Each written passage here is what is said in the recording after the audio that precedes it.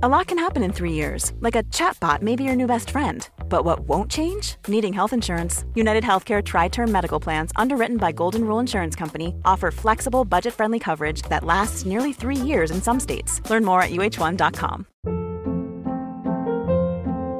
Hold up. What was that? Boring. No flavor. That was as bad as those leftovers you ate all week. Keke Palmer here, and it's time to say hello to something fresh and guilt-free. Hello Fresh. Jazz up dinner with pecan-crusted chicken or garlic butter shrimp scampi. Now that's music to my mouth. Hello Fresh. Let's get this dinner party started. Discover all the delicious possibilities at hellofresh.com.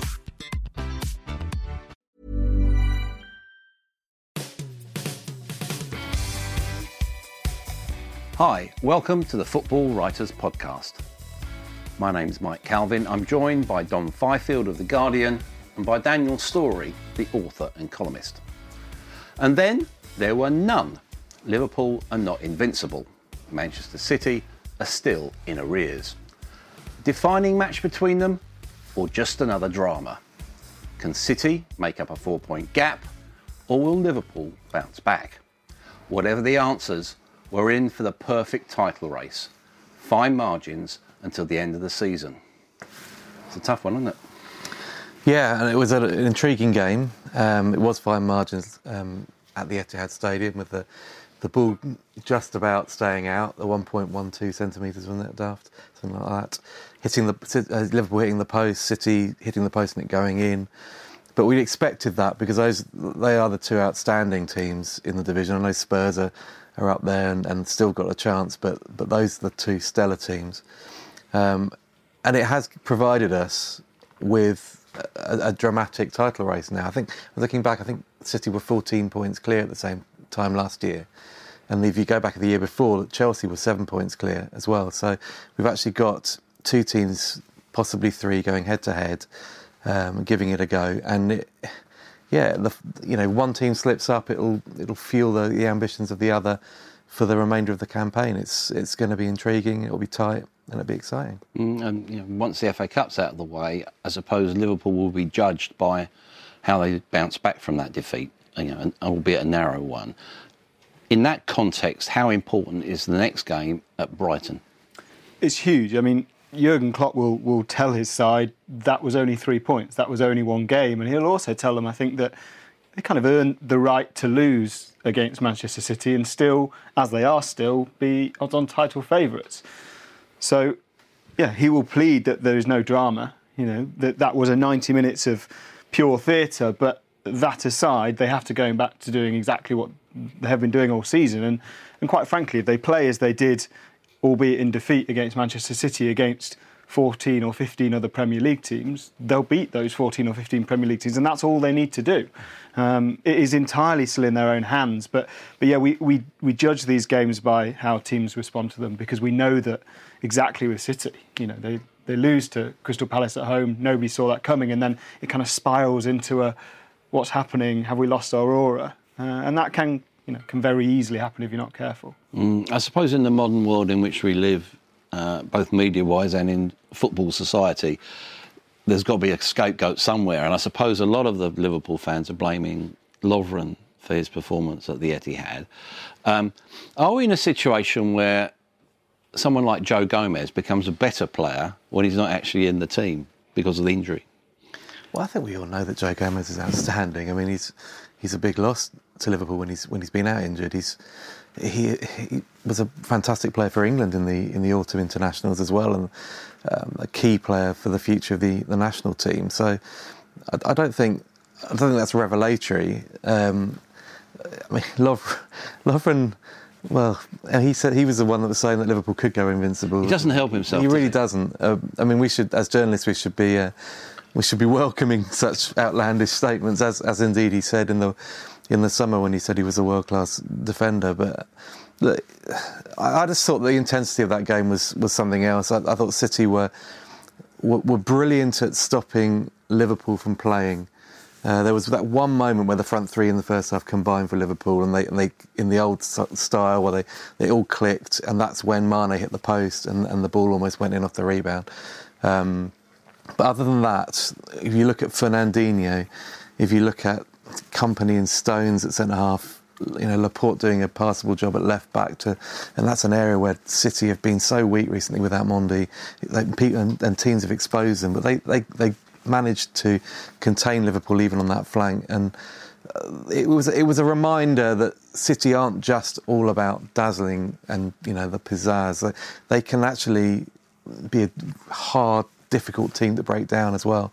And there was only really a couple of moments in that match where Liverpool looked their old selves.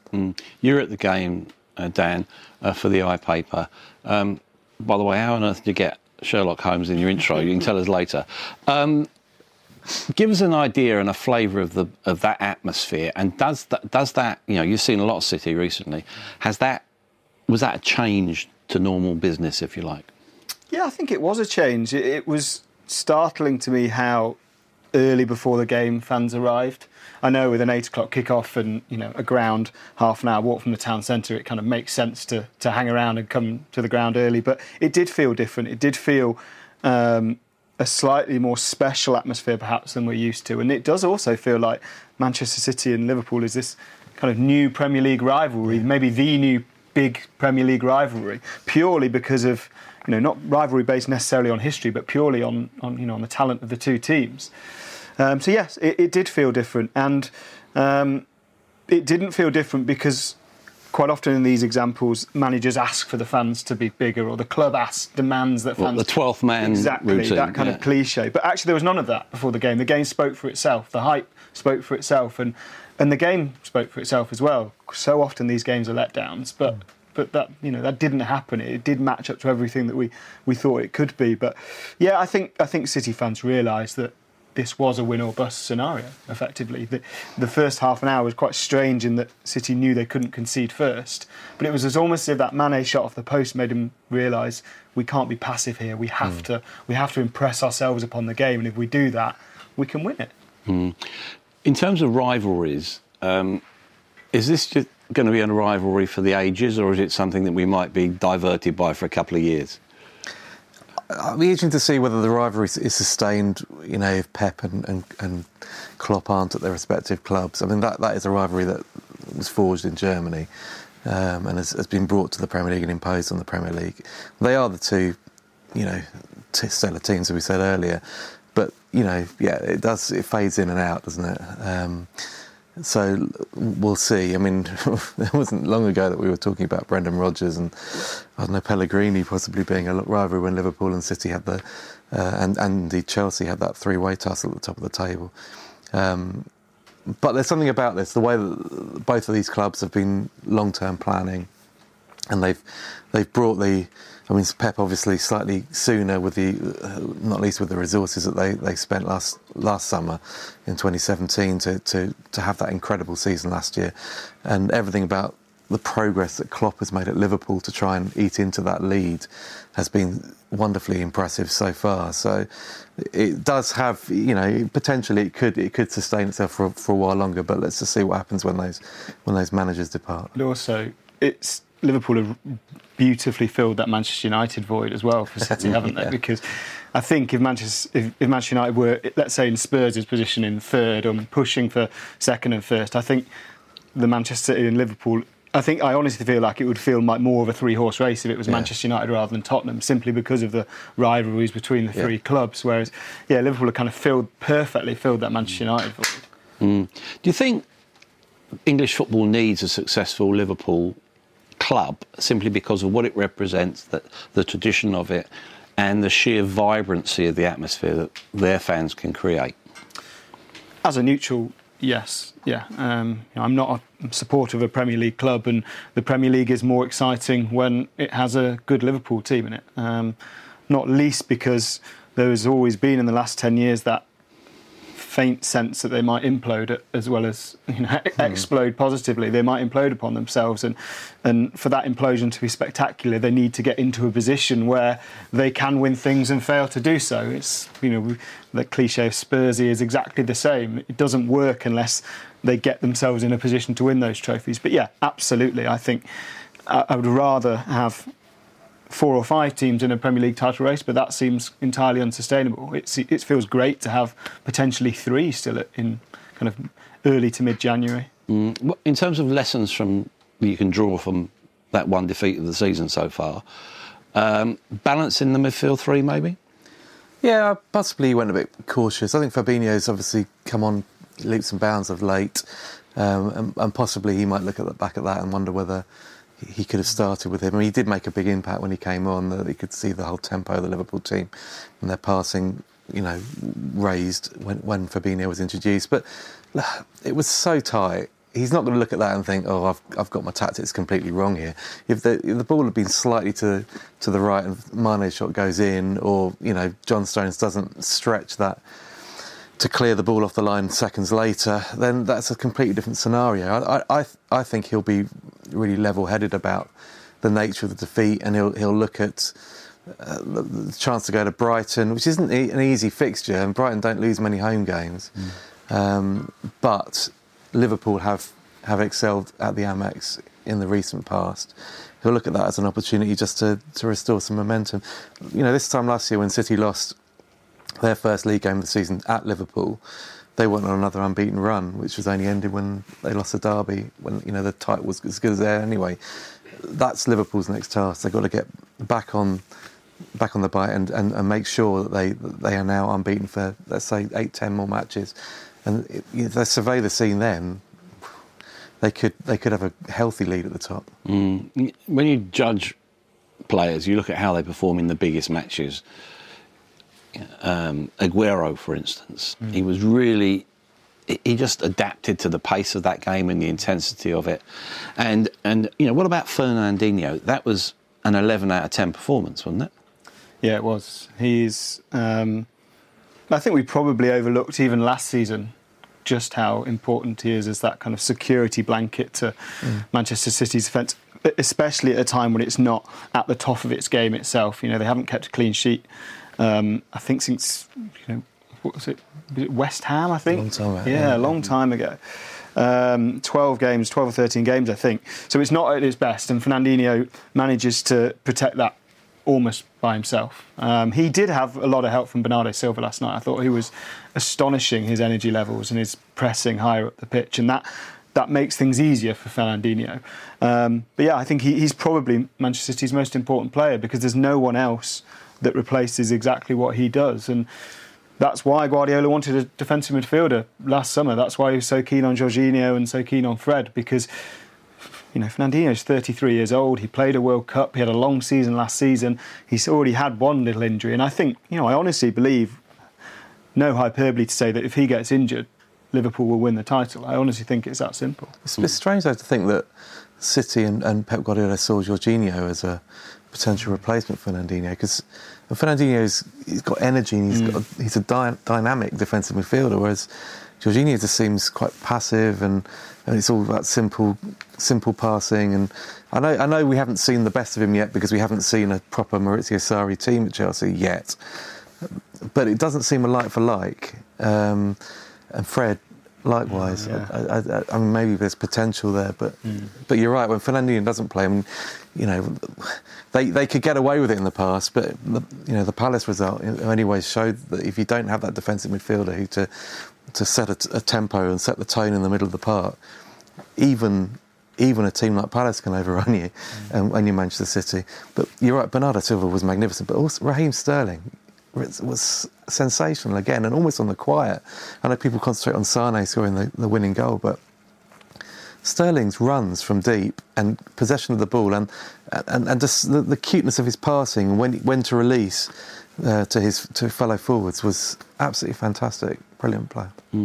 Yeah, you're back at the Etihad for the League Cup semi-final, which with the greatest win in the world is going to be a shoe-in against Burton. Let's pay due tribute to a club like Burton, ended up in a last four like that, but also put it in the context of City's season. Is the League Cup the one they can afford to give away?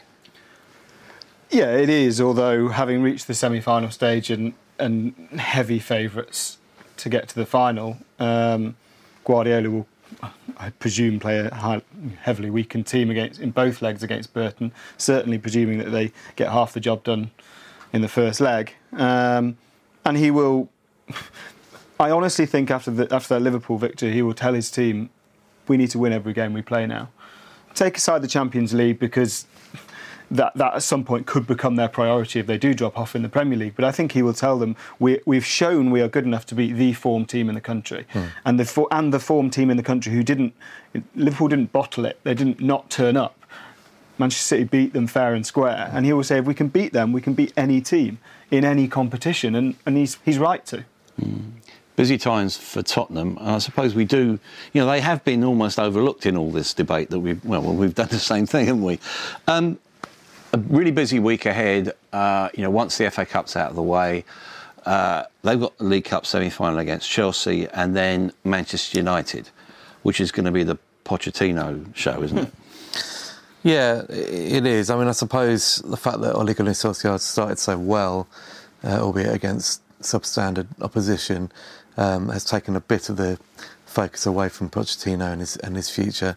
I'm still not convinced that he'd go there. To be honest, I suspect there may be bigger overtures that he finds harder to turn down from Spain when he does end up leaving Tottenham Hotspur. But Real Madrid. Yeah, I think so. I think then it becomes a choice as to whether he goes to a club that fire managers after 1 or 2 seasons, or whether he can go to Old Trafford and build maybe a long-term project. But then there's also the Spurs project that is ongoing, and the dynamics of that change when they're in the redeveloped White Hart Lane, and he may look at that and think the potential is there to take them to the next level. And the next level is winning Premier League titles at Spurs that he's done so well already. It is a difficult few days for them. The focus in the Chelsea game, unfortunately, will be a lot on the sports supporters and what happens in the stands as a result of recent events at Chelsea. So hoping that people take their sensible heads to that match, and it isn't sort of ruined for the wrong, by repeats of the anti-Semitic chanting that we've heard on occasion of late. But that's a big test. It's a big test for Spurs against the Chelsea team who actually are struggling at the moment.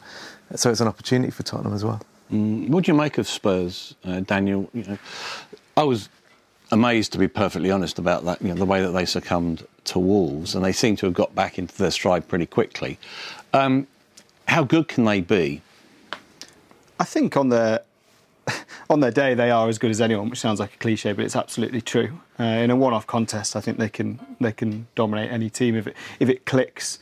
I think in the context of a title race and even top 4 race, it's very hard for us to kind of take a step back and appreciate the bigger picture of how far clubs have come, because if they achieve their goals in that particular season, we call it a success, and if they don't achieve those goals, we call it a failure, which is, in the case of Tottenham, is an absolute nonsense. Because if you look at quite how far Pochettino has taken that club with comparatively scant resources, it's the standout job in the top half of the Premier League over the last 5 years. It really is. His development of players such as Harry Kane, in terms of his all-round play, of Dele Alli, of Christian Eriksen, and then bringing on players that maybe weren't quite at that stellar level is unsurpassed. I honestly believe that. But the reality is for him is that he will be judged against Manchester City and against Liverpool, however unfair that seems, because that's how far they're punching above their weight. And the reality is if they finish third this season, don't win the FA Cup, don't win the League Cup, and go out in the Champions League quarter-finals, people will say Pochettino's failed, which is absurd, really. So in that context, Dom, is this a big January for Daniel Levy as well? I just don't see them doing any major business in January. It's just not in their nature. And towards the end of the month, when the half of that team realise that were reminded that they've been playing in a World Cup semi-final, final, third, fourth place playoff, and they haven't stopped since. There will be some weary legs again, and weary minds, possibly more to the point. But I don't. It's the same problem. Are they bringing players in January they've got to be able to walk straight into that first team. And those players are unlikely to be available in January because Tottenham's first team are at such a high level now. And B, they'll cost an absolute arm and a leg at mid-season. So I'd be surprised if anything major incoming happens with Spurs. And hopefully Daniel Levy can convince Mauricio Pochettino that, OK, look, we're making progress on the stadium. We'll be there soon. And then in the summer, the game changes, and you'll have more scope to operate in that market. Pochettino may look at it and not want to disrupt things as well. Of course, he had the say in the transfer policy in the summer. It wasn't just Daniel Levy making all these decisions. If Pochettino had really agitated, I'm sure he could have forced even Daniel Levy's hand into entering that market. But maybe the people weren't out there that he wanted. Maybe they become available in the summer. Different strokes, different folks. If you look at Chelsea, different business model. Mm-hmm. You look at the signing of Pulisic, coming in for 58 million, going straight back to Dortmund. Possibility that would trigger Hudson-Odoi going to Bayern. They're talking about 30 million. Chelsea want 40. Is that a great business model, or is it a sign that everything is wrong with English football at a certain level? I'm not sure if those two things need to be mutually exclusive. I think it probably is a pretty good business model for Chelsea, and 398 million profit over the last few years, and several Premier League titles. So it's not as if this is not profit over progress. This is them managing to achieve both in their eyes. I think it is. I'd call it a shame because I think for players like Callum Hudson-Odoi, it would be brilliant to see them progress at Chelsea. And I strongly suspect that if Hudson-Odoi and Pulisic were in opposite situations, then Chelsea might well be buying an 18-year-old from Borussia Dortmund that they thought was brilliant and allowing a 20-year-old who had come through their academy to go out on loan. I think that probably would happen. It's just how this model operates. But if they can then get 40 million for Callum Hudson-Odoi and therefore have paid a net £17 million or whatever for Pulisic and consider him a better player, it's hard to criticise the logic of that. I just don't particularly like the morality of it, I have to say. And I think the loan farm model will soon be ended by new loan regulations that are designed to stop exactly what they're doing. And I think that would be good for the game in general. I think it'd be good for those players who are in that farm. And I think it might well end up being good for Chelsea if it means they focus on just doing, just the first team. In the short term, they're not going to change, are they, Dom? No. And as you've mentioned the number there, 398 million. The only way to look at it, I think, we have to recognise that there is quite a lot of frustration within that Chelsea academy that their players that they are developing, that they feel are ready for the first team at Chelsea, are not getting opportunities at Chelsea. Understandably, that frustration is building up, and they see a Christian Pulisic coming in at a large fee, regardless of whether he is a success or not. They feel that Callum Hudson-Odoi could do a similar job in the first team. But for whatever reason, whether it's a lack of faith from the current manager or because of the short-termism at senior level in terms of the coaching staff and management, they don't feel as if they can take a risk on a young player. That's just the reality of it. We've seen the treatment of Ruben Loftus-Cheek, very similar. Should he actually force the issue? I know Sarri's saying Loftus-Cheek, why should he? He's playing. He's actually playing now, I think, at the moment. Of Chelsea's performances over the last 6 to 8 weeks, Loftus-Cheek has been one of their better players. It will come to the stage where he has to play him in the Premier League, not least because Willian and Pedro are now injured. So there is an opportunity there for him to play. And I think there's no reason for Loftus-Cheek to force the issue at the moment. In the summer it's different because he'll have 2 years left on his contract, and then when does he say to them, well, I need to be a first team regular now, or I'm going to do what Callum Hudson-Odoi is doing and agitate or make it known that I'm willing to leave. But my point was really that we shouldn't look at this Chelsea academy as a problem, because are Chelsea's academy producing young English players who are going into the professional game and excelling? Yes, they are. They're not necessarily doing it at Chelsea, but they are doing it in other English clubs, top flight clubs, Championship, lower level, but they're also potentially doing it to Bundesliga clubs as well. That talent will come through. If it's good enough, it will still reach the top. It just won't necessarily be with Chelsea. You know, in years to come, they may. It's not ludicrous that they've got an interest in, say, Nathan Ake, for example. You know, Dutch international. They sold, let go. They have a first option to buy him back. It wouldn't be a surprise if he came back to Chelsea in the future. Hudson-Odoi, I'm sure if they've got anything about them, there'll be a clause in a contract if he leaves saying we'd have first option again. These people could come back to Chelsea potentially if they're good enough. Well, they're struggling for goals. They're struggling up front anyway. You've got Tammy Abraham. You know, it looks like with a loan and a £18 million move to Wolves. Surely, if they are going to be true to their academy, someone like Tammy Abraham deserves a chance, doesn't he? I don't think he's good enough for Chelsea, to start for Chelsea. He might well be, given that they have a problem at the moment, and he could be recalled from a loan until the summer on a kind of emergency fill-in basis, perhaps. But I don't think he's the long-term answer for them, and I don't think Chelsea really consider him as to be the long-term answer for them. Chelsea don't put crosses into the box. No. Tammy Abraham needs crosses into the box. I think he is probably, and it's an incredibly damning thing to say when he's 21 years older, but he seems like the sort of player who will do a job for a bottom-half Premier League team, will score maybe 10 to 12 goals a season, but isn't quite at the level to lead Chelsea line. Because I think if he was at that level, he would already be involved in that setup, a la Loftus-Cheek, who is still there and is now starting to get games. But yeah, they are struggling to score goals, and this Eden Hazard false nine plan seems to work for Maurizio Sarri, but doesn't seem to work for every player in that system, particularly Eden Hazard, who 3 months ago was calling Olivier Giroud the best target man in world football as a pretty obvious message that he liked playing with him, has since seen Alvaro Morata drop further from the radar, and yet has almost become the Olivier Giroud plan himself, in that he's now playing a centre forward, and I think he'd probably prefer to play out. As long as he could play out on the left and be allowed to stay high up the pitch, I think that would always be Hazard's first choice. And he's never been shy of discussing the Real Madrid possibility. And if Chelsea want to keep him, it would be a good idea to keep him happy, I suspect. Yeah. It looks, pretty much like that Morata will leave. Seville have been linked, haven't they?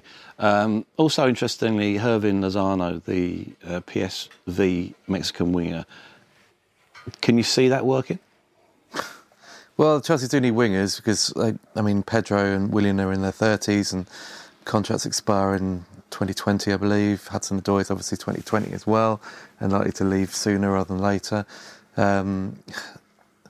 But whether those guys are able to play the style that Sarri wants them to, no one knows.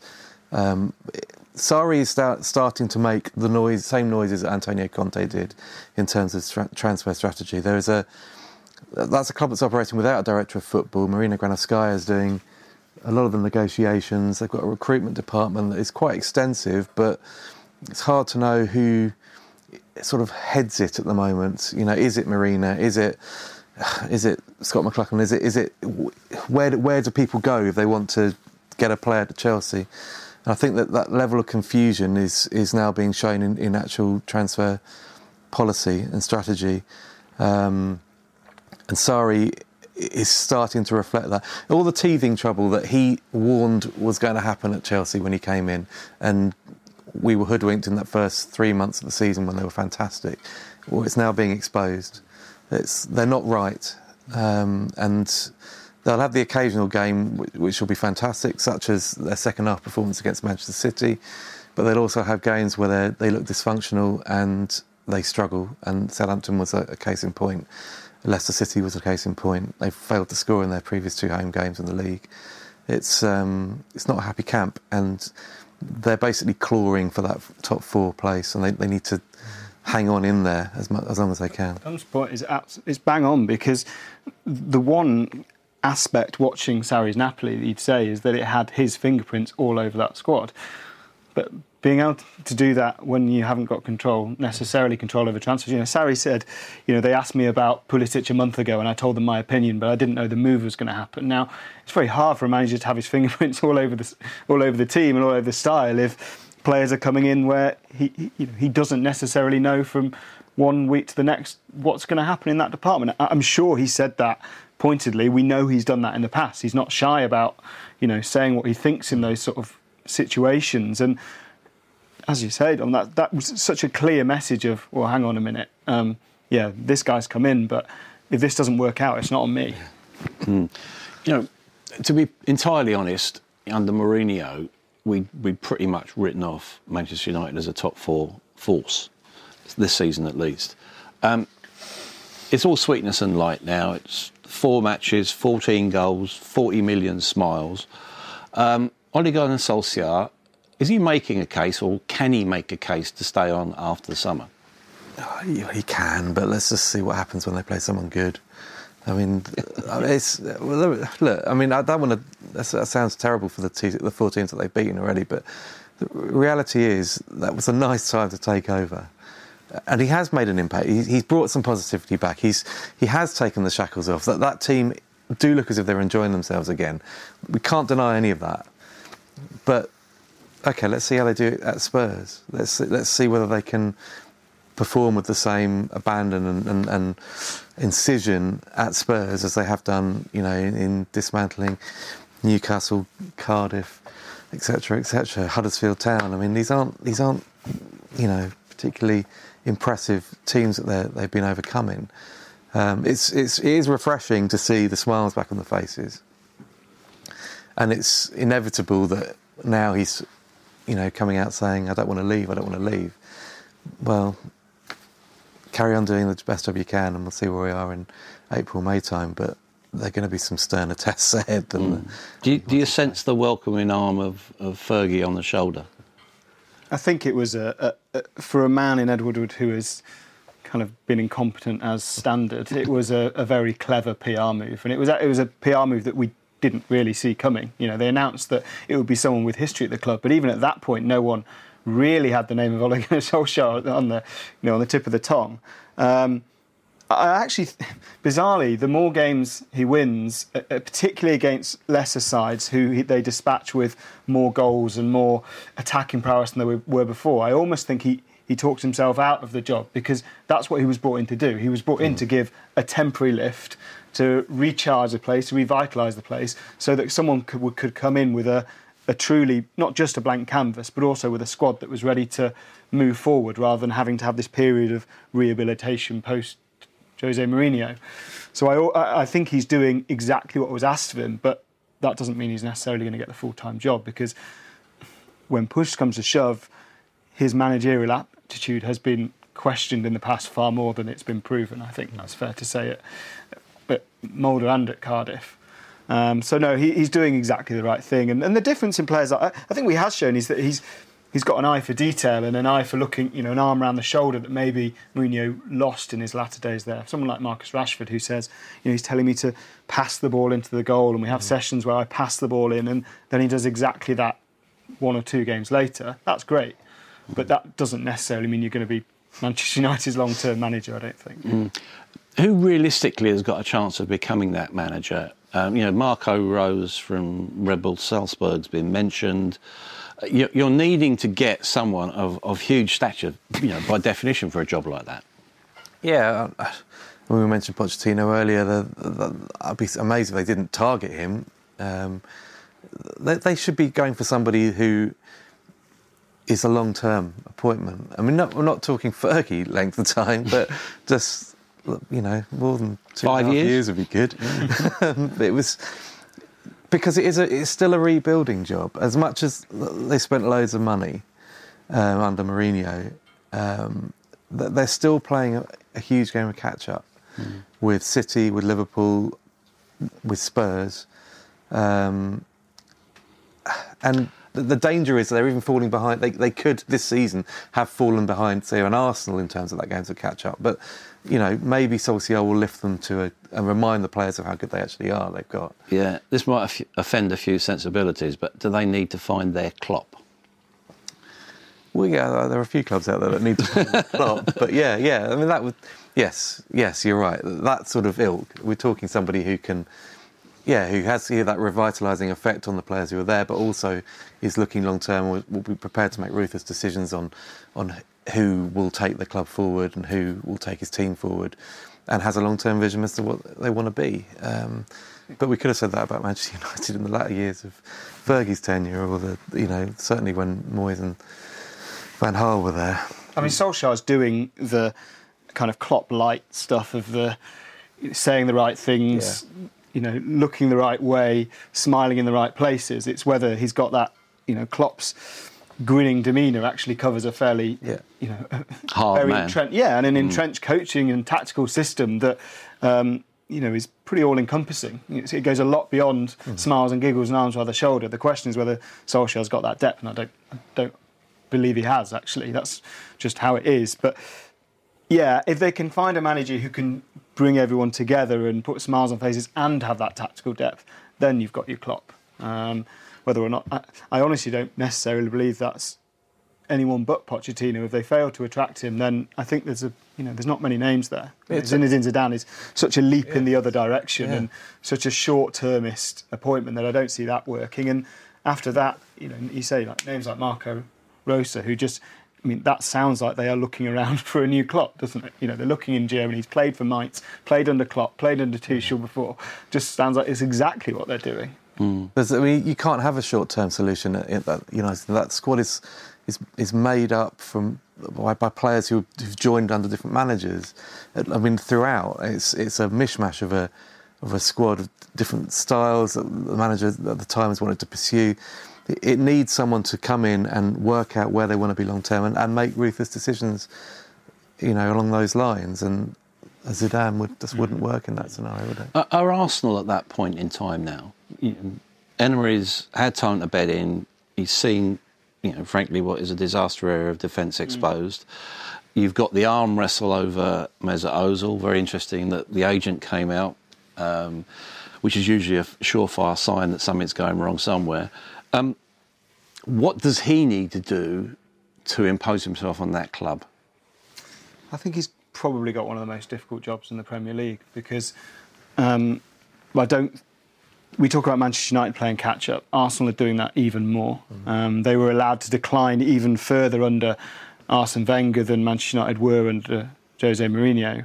And they don't have the budgets to spend as quickly or spend as thoroughly or as extravagantly as Manchester United or Liverpool or Manchester City or Chelsea and Tottenham have an infinitely better first team and arguably a deeper squad, even despite how thin it is. So, yeah, I think he has a huge task on his plate because I think not just supporters but kind of we in general in the media are used to a strong Arsenal and therefore we're used to them being a team that will want to fight for the title, and I think they're such a long way away from that now. It's going to take 2 or 3 transfer windows, and the reality is that managers don't get 2 or 3 transfer windows pressure-free anymore or responsibility-free. So we're going to have to see improvements in. Their defence is bottom half. That back four is bottom half of the Premier League in terms of standard, and yeah, it's going to have to change quickly. But I don't think he can do that in the transfer market quickly enough to cause a rapid improvement. Yeah. Let's look then, when you mentioned bottom half, at the relegation situation. There's a big weekend coming up, a couple of very key fixtures. Also, you've got Newcastle at Chelsea in the BT Sport game. Now, it's the new year, so what have we got? It's the fans have got an open letter to Ashley, please give us some signings. You've got Benitez being, let's say, evasive about his future and his commitment. Are Newcastle in danger of going down? I don't think they are. I'll say that wrong. I don't think they will go down. They are in danger at the moment because they're hovering just above the relegation places. But I think Benitez is still the key to them staying up, and his ability to organise. It's great having a goal scorer, obviously, and that takes you well clear. But the clubs down there, even up to 14th place, and then there's a gap between Palace and Brighton, I think, at the moment. All those teams are down there for a reason because they lack a goal scorer, largely. But the ones that can organise well steer clear. Palace have had 8 clean sheets this season in the Premier League. They're just 4 points clear of the scrap, Newcastle being at the top of that one. Newcastle have that capability as well. They can knuckle down in the key fixtures, not necessarily against the best teams, but against the sort of lower mid-table and the teams down the foot, and they can grind out 1-0 wins, 0-0 draws, and just keep themselves above the cut-off in that respect. He's not going to get the massive transfer funds that he hoped he would. Newcastle as a club are no further down the line now than they were 2 months ago, 3 months ago, 15 months ago, 18 months ago. The fans all want the owner out. The manager, let's face it, he wants the owner out as well. The owner himself hasn't had an offer that he's prepared to go with. That state of limbo is unsettling, and it will eventually see Benitez leave Tyneside. I mean, that will happen because his ambitions will not be satisfied by just keeping Newcastle in the division. But this season, that's what he'll do. He'll keep them up. Huddersfield, 8 successive defeats. They're at Cardiff. Is it right to assume if they lose that one, they're done for? Yeah, I think it probably is. I think they might be done for now, actually. Their 6 of their last 8 games have been against the teams kind of, within that bottom 8 in the Premier League, and they've lost every single one. They painfully desperate for a goal scorer. At home, they've created chances, and Aaron Moy has been excellent in part, but there's just nobody to finish the chances. Joe Lolly's their second top league goal scorer at home in 2018, and he joined Forest in January. So, I think Steve Mooney has got 2, and Alex Pritchard's got 2, and that's it. So they are absolutely desperate for goals, and the problem is that they are resolute defensively, and Wagner is capable of setting up a side defensively, and I think he will flourish at a higher level, but the defence is just not quite good enough individually to counteract the painful lack of goals. And I think they probably are done. It should be said that they probably have got with Cardiff, should have the lowest ambitions of any Premier League team. Last season was the miracle. This is the reality. So I hope it doesn't impact on Wagner's reputation. Are we seeing another Warnock miracle? Well, possibly. I mean, I think we can write off the games against the top 5 or 6, which clearly is what he's done as well. But when you look at some of the performances his team have put in, limited players as well. We're not talking like proper stellar names. Some of the defensive displays, Palace and Leicester City over Christmas, so admirable, absolutely fantastic, and properly got stuck in. They've got dashes of quality within the side, but only dashes. I mean, Hoylett might be capable of the occasional, great goal like he scored against Wolves earlier in the season. Cameron Assa, the midfielder, wonderful finish at Leicester, but he was excellent at Selhurst Park a few days previously to that. He was their threat. And you chuck in the sort of commitment of a Sol Bamba, Mango, who's just been fantastic as well the last few games, Steve Morrison, who just never gives up, and the goalkeeper is a blooming revelation. I mean, Fulham must be looking at him and wondering how they let that one go through the net, because he's been superb. And quite often when you get a team that comes up who are going to be punching above their weight, their goalkeeper does tend to stand out because he's the busiest keeper in the division. David Marshall did it at Cardiff last time. But Etheridge has been something else. I mean, he'll stay in the Premier League whatever happens to Cardiff City this season. Fulham at Burnley. Let's talk about goalkeepers, shall we? Tom Heaton has come in. Right decision at the right time?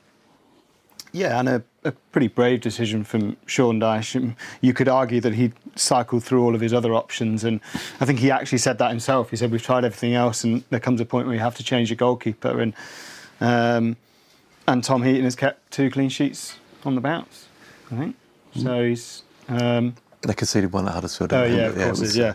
Play well. But, yeah, I mean, the thing with Burnley is that for the first half of the season, they conceded shots at a rate like we've never seen before in the Premier League. They were abject, but we know they can do it. We know that basically these set of defenders and goalkeeper have done this before. They forgot how to play like Burnley. Yeah, they did. Di said at the start of the season, we're in a really difficult position because people want more and more of us. But the moment we try and change the way we play, we effectively revert back to a promoted team again because we're doing something completely new. And what we did got us promoted. So he's in a very difficult position without further investment to do anything more than that. And I think they will be fine because they will kind of revert back to what they know. Just want to almost go back to where we started. A couple of questions from the listeners and the viewers. Stefan Adams. Who do you think is the most underrated player in the Premier League? I think Son at Spurs, but Bernardo Silva goes under the radar, in my opinion. Is it possible to be underrated if you play for Tottenham Hotspur or Manchester City? I don't know. I mean, both of those players are fantastic. And we've mentioned Bernardo Silva, who was a man possessed against Liverpool. Son went from a player who misses a load of chances to a player who takes a load of chances almost overnight. Both fantastic players, but I wouldn't say that either of them are underrated. I think if you're talking about an underrated player, just pluck one out of the ether. That's you're basically asking for a name that no one's talking about. The only I'd say Aaron Moy at Huddersfield. Moy's great. They're missing him, and they're going to miss him for a long period, and that could be. I think the key. Brighton centre backs have been absolutely excellent. I know Shane Duffy does play for Ireland and did receive an England call-up. But I think they've been probably two of the best centre-backs. It's a great shout, that, because everybody focuses on Dunk, the sort of homegrown talent who's done well. But Duffy gets sent off against Palace. The next 3 games, they get exposed defensively very, very badly. Comes back in, immediately pick up results again. And that does tell you. I mean, it only is about combinations. You're right, centre-half. I have to say Aaron Wan-Bissaka though, don't I? I mean, that's like a rule. Aaron Wan-Bissaka is an absolute revelation at right back. He was playing as a winger 14 months ago and hadn't played a Premier League game this time last year. Right. Well, time's run away with us. Just a final question: who's going to win the league, Premier League?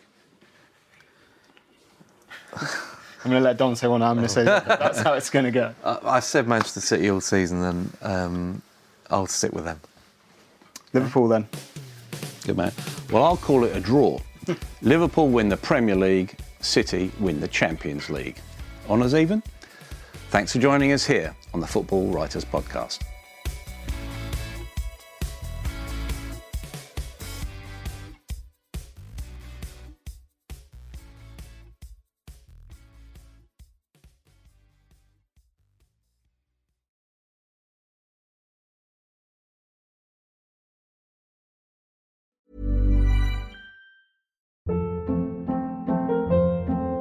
Hold up. What was that? Boring. No flavor. That was as bad as those leftovers you ate all week. Keke Palmer here, and it's time to say hello to something fresh and guilt-free. HelloFresh. Jazz up dinner with pecan-crusted chicken or garlic butter shrimp scampi. Now that's music to my mouth. HelloFresh. Let's get this dinner party started. Discover all the delicious possibilities at HelloFresh.com.